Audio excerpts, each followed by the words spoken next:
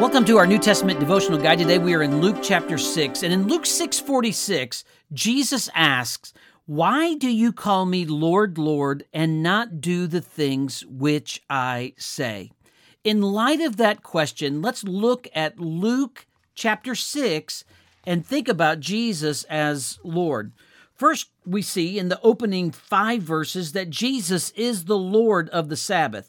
He is criticized for plucking some heads of grain with his disciples and rubbing them together and eating them.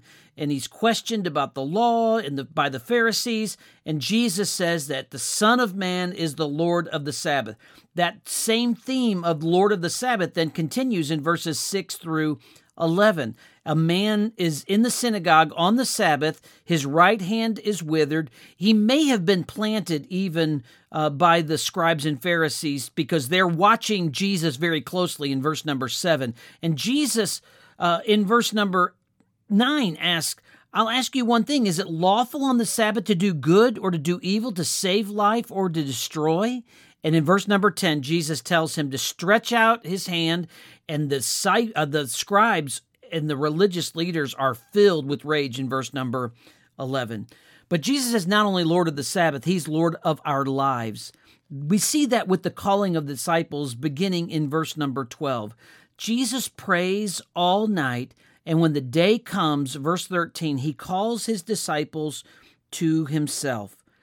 And Jesus, as he calls them to follow and gives the name of each of his 12 disciples, notice verse 17, and he came down with them. What encouragement that Jesus just didn't call them up on the mountain and then send them back down, but Jesus went with them. He's Lord of our lives. When he calls us to follow him and we say yes, then he goes with us. He'll never leave us nor forsake us. Thirdly, we see Jesus is Lord of the Word. We see this pick up in verse number 20 and following as Jesus gives what is called the Sermon on the Plain. It is similar but different than the Sermon on the Mount.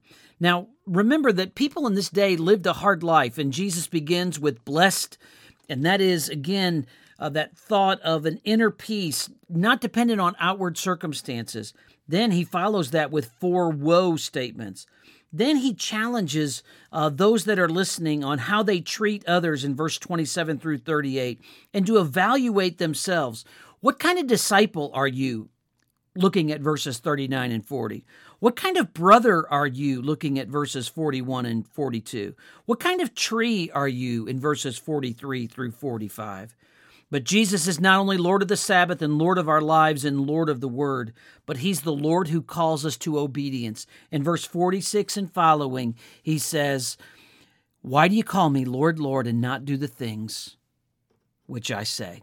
Are you following Jesus today? If you are, then you're built on a firm foundation.